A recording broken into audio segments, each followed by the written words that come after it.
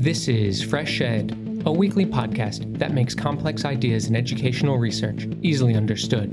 I'm your host, Will Brehm. Some 35% of out-of-school children live in conflict-affected areas.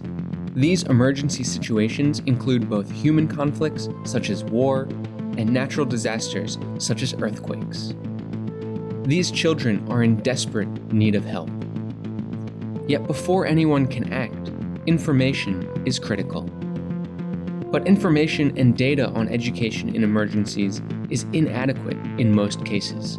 So when we think about the field of education in emergencies, it's still a relatively young field. It really kind of came together in the early 2000s, and so it's expanded significantly, but the overall kind of state of available data and quality data on education emergencies is really slim.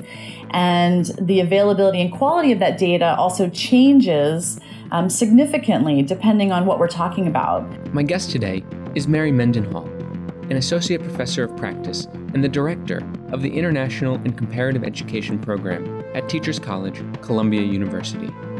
She is a member of the Interagency Network for Education in Emergencies Standards and Practice Working Group and has edited a new NORAG special issue on data collection and evidence building to support education in emergencies. Mary Mendenhall, welcome to Fresh Ed. Hi, Will. Thanks for having me. So I want to start with a rather broad question today, just sort of setting the stage of what is, in fact, education in emergencies? How would we even begin to conceptualize that rather broad field? Yes, and it is a broad field, so I'll try to give a clear answer. But it's really thinking about all of the people, children, youth, adults who might be affected by different types of crisis. And when I say different types of crisis, I'm thinking about, forced displacement, armed conflict. I'm thinking about natural disasters. And I'm also thinking about epidemics like Ebola and thinking about who's then displaced from schooling, who needs to get back into school. How do we make that happen? And how do we work with the various partners like national governments and donors and implementing organizations to actually make that happen as we try to uphold the right to education, regardless of the context that these people might find themselves in. And so is this a global phenomenon? Around the world, in all different countries, in different ways, we see various types of education in emergencies? Yeah, we really can. I think if you take a broad and inclusive definition, you could certainly look at places within the United States that are suffering from challenges and crises that are preventing kids from going to school or preventing kids from getting access to a quality education. And certainly we've seen natural disasters, further complicating that. So I think you can find different ways that manifests in different countries around the world. But certainly as we're looking at global levels of displacement, both in terms of refugees crossing borders and internally displaced persons, of which there are even more that we don't talk about as much, it certainly is a global phenomenon. And I would imagine things like war contribute to this greatly. Absolutely. Yeah. Wars between countries, internal wars or internal kind of fighting factions that lead to conflict and violence. All of those things are going to complicate and perpetuate what's happening in terms of education and emergencies. So when thinking about education in emergencies, what sort of data is even available? I would imagine it must be incredibly difficult to even get a sense of what's going on in a place that's flood prone, or a tornado just struck, or an epidemic just happened, or massive movements of people are coming through, or war has struck. I mean, what sort of data is even available about those different contexts? Yeah, it's a great question. And being difficult is an understatement, probably. So when we think about the field of education in emergencies, it's still a relatively young field. It really kind of came together in the early 2000s. And so it's expanded significantly. But the overall kind of state of available data and quality data on education emergencies is really slim. And the availability and quality of that data also changes significantly depending on what we're talking about. So for example, we might have better data about refugees living in refugee camps because you would have mostly United Nations and other actors kind of being responsible for them. And it's kind of a bounded context and easier to kind of collect data. But then you would have less information about refugees in urban settings because they're more dispersed and hard to find. You'd have even less data for internally displaced persons because national governments might not be willing to share that information. It will depend, like you said, is it an armed conflict? Is it a natural disaster? What's caused it? And what was the state of the data systems before the crisis? Was there data that existed, or is it all kind of coming together post-crisis? Or again, maybe there's some great stuff to draw on, before a war, broke out or an epidemic took place. And then it gets even more complicated because we're not just talking about formal education. We're also talking about non-formal education. And so within non-formal, we'd probably have even less data compared to formal education systems, just given, the lack of maybe schools or teachers or kind of responsible parties working in all those spaces. So it's quite challenging. Oh my gosh, it sure sounds like it. I mean, I wouldn't even know where you really begin with that. I mean, who is involved with even trying to gather some of this data?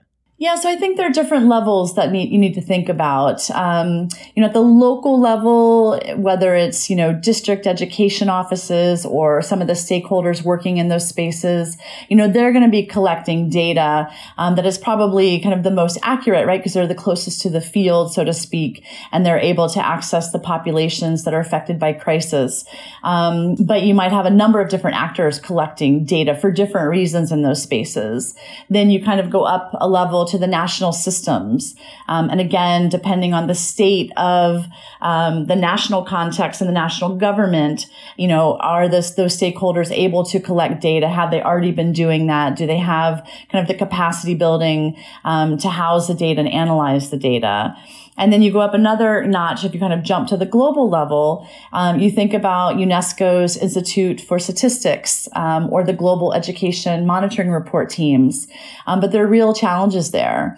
And so, for example, in the NORAC special issue, two co-authors, Montjoride and Liu, actually talked about the challenges at the global level. And they pointed out, and Montjoride in particular used to work for the UNESCO Institute of Statistics, so really had an insider's perspective about those challenges, and talked about just the unavailability of global figures about education for forcibly displaced children.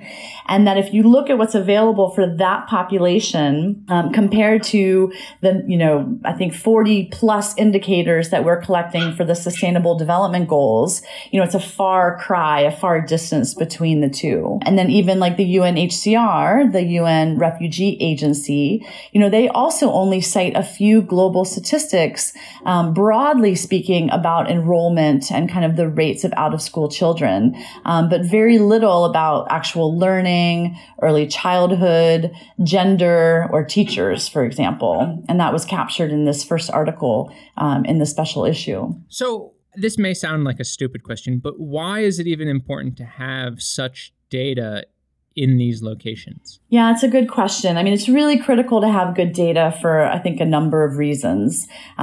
First and foremost, we have limited funding for education in emergencies.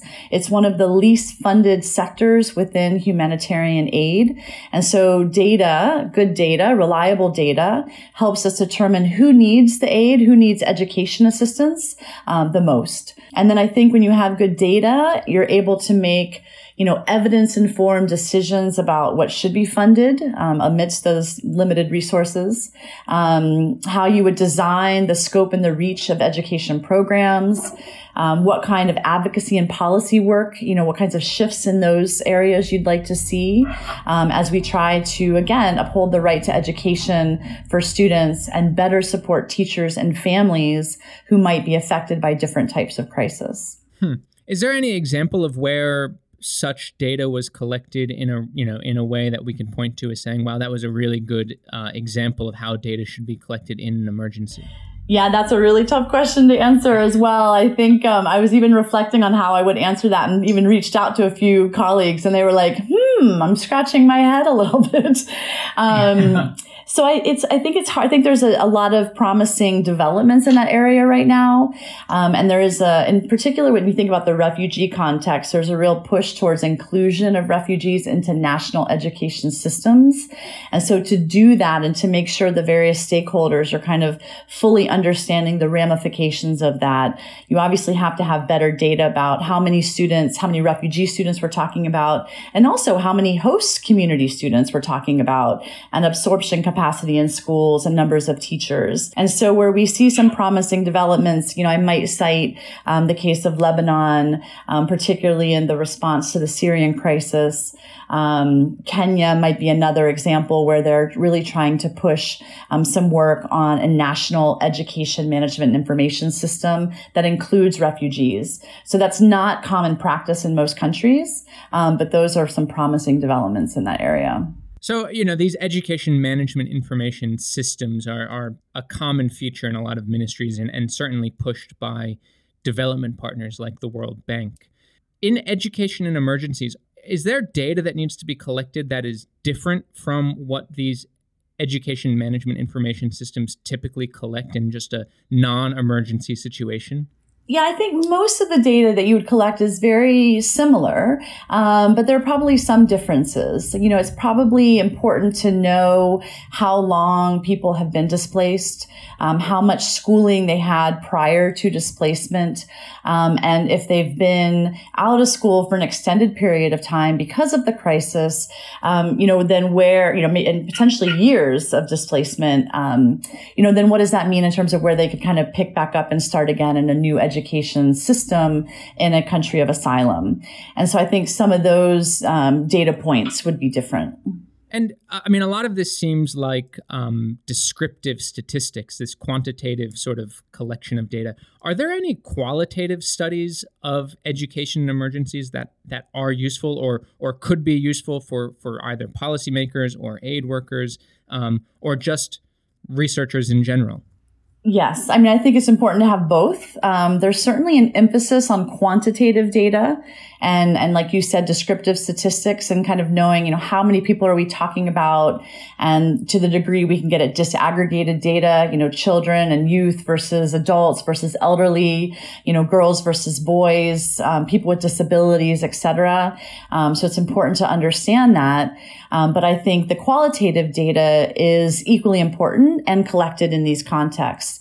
And so it's important, especially as we start providing education programming, to understand how that's working, how students and teachers are experiencing the education program. And that's important to collect. And I think there's another great article in the special issue that Diana Rodriguez Gomez wrote about her work with Colombian refugees in Ecuador. And hers was a bit of the importance of doing qualitative research, but also how careful we need to be in the terms that we use and how we apply those terms or concepts and the assumptions we might be making as external researchers.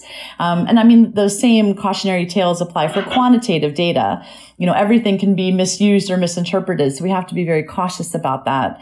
But the quantitative and qualitative and mixed methods approaches are very important for education emergencies, I think, to get a holistic and comprehensive perspective about what's happening in these spaces. So what are some of these terms that we should be careful about? Yeah, so in that particular article, is sensitive to talk about like the guerrillas in terms of guerrilla warfare. Certainly in other contexts, not in this article, but in other contexts, thinking about words like terrorism. I think there's some flashpoints that can come up in the way we're talking about these things. It also could be something where globally we very much agree that by the legal definition, this population is a group of refugees, but the country that's hosting those refugees might not want to call them that or identify them as that. And so sometimes we'll use other examples like people of concern to make sure that it's a little bit more palatable to those national governments. So it's really important to understand the national context you're working in and to make some of those adjustments as needed. But by using words that certain governments want to hear, doesn't that somehow also take them off the hook of supporting these displaced peoples? I would totally agree with you, but I think there's, the politics come into this discussion pretty fast. Another word that's often talked about is, we're thinking about refugees who are displaced in a protracted crisis for, upwards of 20 years. But we're not supposed to say that they're quote unquote integrated into the national system, but we're allowed to say they're included. For me, I'm like, really, what is the difference? It's a pretty minor distinction, but so I agree with you. It lets them off the hook. But if it kind of barters a little bit of, mutual respect or willingness to meet halfway or, a better disposition to actually help the refugees or displaced people in that country, then it's worth it, I would say. And so this sort of politics is being played by national level government officials, but also researchers and development partners. Is that who's playing, who has to navigate these tricky, the tricky choice of words, which is a political decision?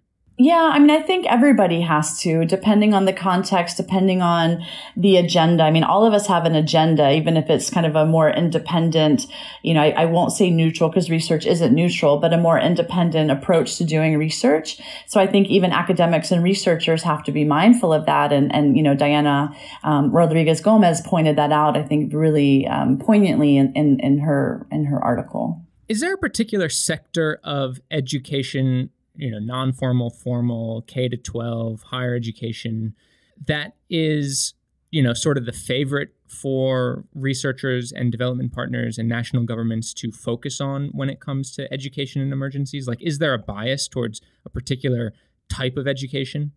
Yeah, I think there's, always been a bias to a certain extent. Certainly the Sustainable Development Goals and other initiatives have really pushed, again, a broader and kind of more inclusive look at, lifelong learning, from early childhood, and beyond, up through the educational kind of pipeline and into adult learning. Again, I think because of the limited funds available for education emergencies, historically and still present day, the bigger focus in everything, policies, programs, research, tends to be on basic education. So primary, to even just lower secondary, is still, where the emphasis is. But there is kind of traction and more attention, particularly around early childhood, in crisis affected contexts, and secondary to some extent. And then certainly tertiary is getting a little more attention. There's like 1% of all refugees, for example, who are accessing universities. That's a pretty, daunting statistic, but important to think about what's happening there. And Eddie Dutton, actually, in one of the articles in the special issue, I think he paints a pretty nice picture of what's happening at the tertiary level and what types of information different stakeholders need. But even at that level, it's a lot about just kind of access and then scholarships. How can we help people pay to get a college or university education? So again, yes, the emphasis would be on basic education and formal education, and everything else is a little bit secondary, though different, actors and donors might prioritize it in different ways. In your opinion, what area of education would you like to see more research on, more data collected in terms of education in emergencies? It's still such a new field and the evidence base is so thin. So we really need evidence across different types of programs, different types of populations, different types of national contexts. So I think it'd be really hard to prioritize that. I do notice a strong bent by non-governmental organizations and the donors that are funding them to really, home in on the effectiveness of their programming and value for money and cost benefit analyses. And I think that's really important, of course. But I think if we overcorrect and only look at that, we're missing, all the other ways that some of our programs might be reaching children and youth and adolescents in these contexts that isn't measured in the same way. And so I think my biggest kind of hope or recommendation would be to take a more even-keeled approach to the research that we do and to definitely embrace mixed methods approaches to get at both quantitative and qualitative, and then not kind of overemphasize just what's your best bang for your buck. But, trying to get a better picture of the experience, the changes over time that do take time in an education intervention, whether it's around learning or social, emotional, and psychosocial well-being or teacher performance, to really think and do justice to the time it takes to turn those things around in the best of circumstances, let alone in a crisis-affected context. It seems like this idea of, the best bang for your buck, it seems like that tension arises out of the different expectations that donors may have that are funding some of this research, for instance, or some of these interventions in education and emergencies, and say national governments, which might be thinking more long-term. Yeah, I think that's true. And I understand, where that both interest and pressure is coming from, given how little funding is going to education in the humanitarian space. So we really have to kind of, fight for why we're still there, why it's important to focus on education, why, the investments or the money available that we have should be invested in this way over this period of time for this population. But I don't think that should be the only part of the story.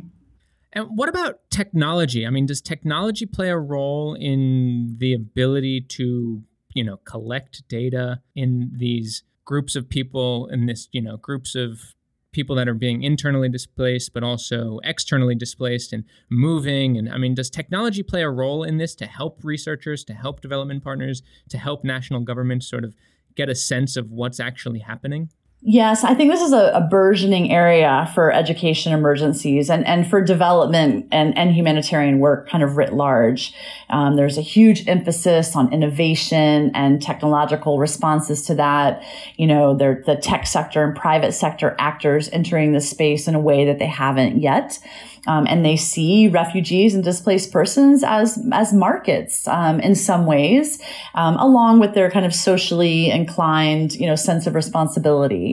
So I'm always really cautious when I talk about the role of technology, because I think there's a lot of contributions that it can make, but I think we have to be very cautious. And I think those people who are actually educators need to partner and collaborate with the private sector actors, most of whom do not have education backgrounds, and really think about how to kind of lead the process rather than try to catch up and tell them, careful what you're doing here. So just a kind of a cautionary preface to that. A few of the articles in the special issue kind of nod to the role of technology. There's a piece by Taylor and Hure about, we mentioned it earlier, the NEMIS system in Kenya, which is the National Education Management Information System. It is a web-based data management solution, in theory, right, that collects data and information from education institutions. It helps process the data. It reports the status of different indicators. And then stakeholders, whether it's the government themselves, UN agencies, other actors can, and then access this data to inform their work. And so that's really promising. But I also think, a big issue that we're, contending with in the field is who's governing that data? Who has access to it? What are the ethical issues? Are we actually creating protection risks for an already vulnerable population? So there's some real ethical issues we need to think about in terms of, you're asking what's different in terms of data, like from a displaced population versus maybe the host community. But then as we get maybe more personal information and identifiable information about who these people are, where they reside, there's a real risk, especially we look across the globe. There's, a xenophobic, anti-immigrant, anti-refugee, sentiment brewing in many places. And so while we're thinking about technological innovations for getting better data, we have to be really mindful of the risks that might also come with that. Yeah, you wouldn't want to see all of this data being collected and then used against refugees, for instance. Exactly. And then I think there are other promising ways to think about that. I mean, in a really different piece, some authors in the special issue, Kennedy, Mowgli, and Chase, they write about the use of MOOCs, what they call massive online open collaborations, which is a little different from what we're accustomed to. and thinking about the use of digital technology to support teacher professional development through an online platform that both allows them to kind of improve their performance, but also kind of collect data and analyze data, through this more kind of stakeholder approach. So that's exciting. I think they're also, when we talk about people on the move and the numbers of years of displacement, what happens when a refugee child has, earned the, certificate of primary education in a particular country, and then they return home or go to a third country? Can they prove that? Is there some kind of verifiable, portable certification that some people are looking at that can make that easier? Is that the blockchain? No, there's an interesting initiative called Generation Unlimited that UNICEF is a part of, but it's a global partnership. And it's really to look at both for learners, but also for, teachers as an example, or others who are gaining kind of training credentials or academic credentials, to have this thing called a portable certification that would be recognized for groups on the move, crossing borders. And so something like that, I think, has a lot of promise. And we wouldn't, basically create this data saturation point where every time a population moves or crosses a border, you're recollecting the same information that maybe your own sister agency already collected in the other country, but because they crossed the border, you have to do it all over again. Like those are some, things that definitely could be mitigated through technology and other innovations.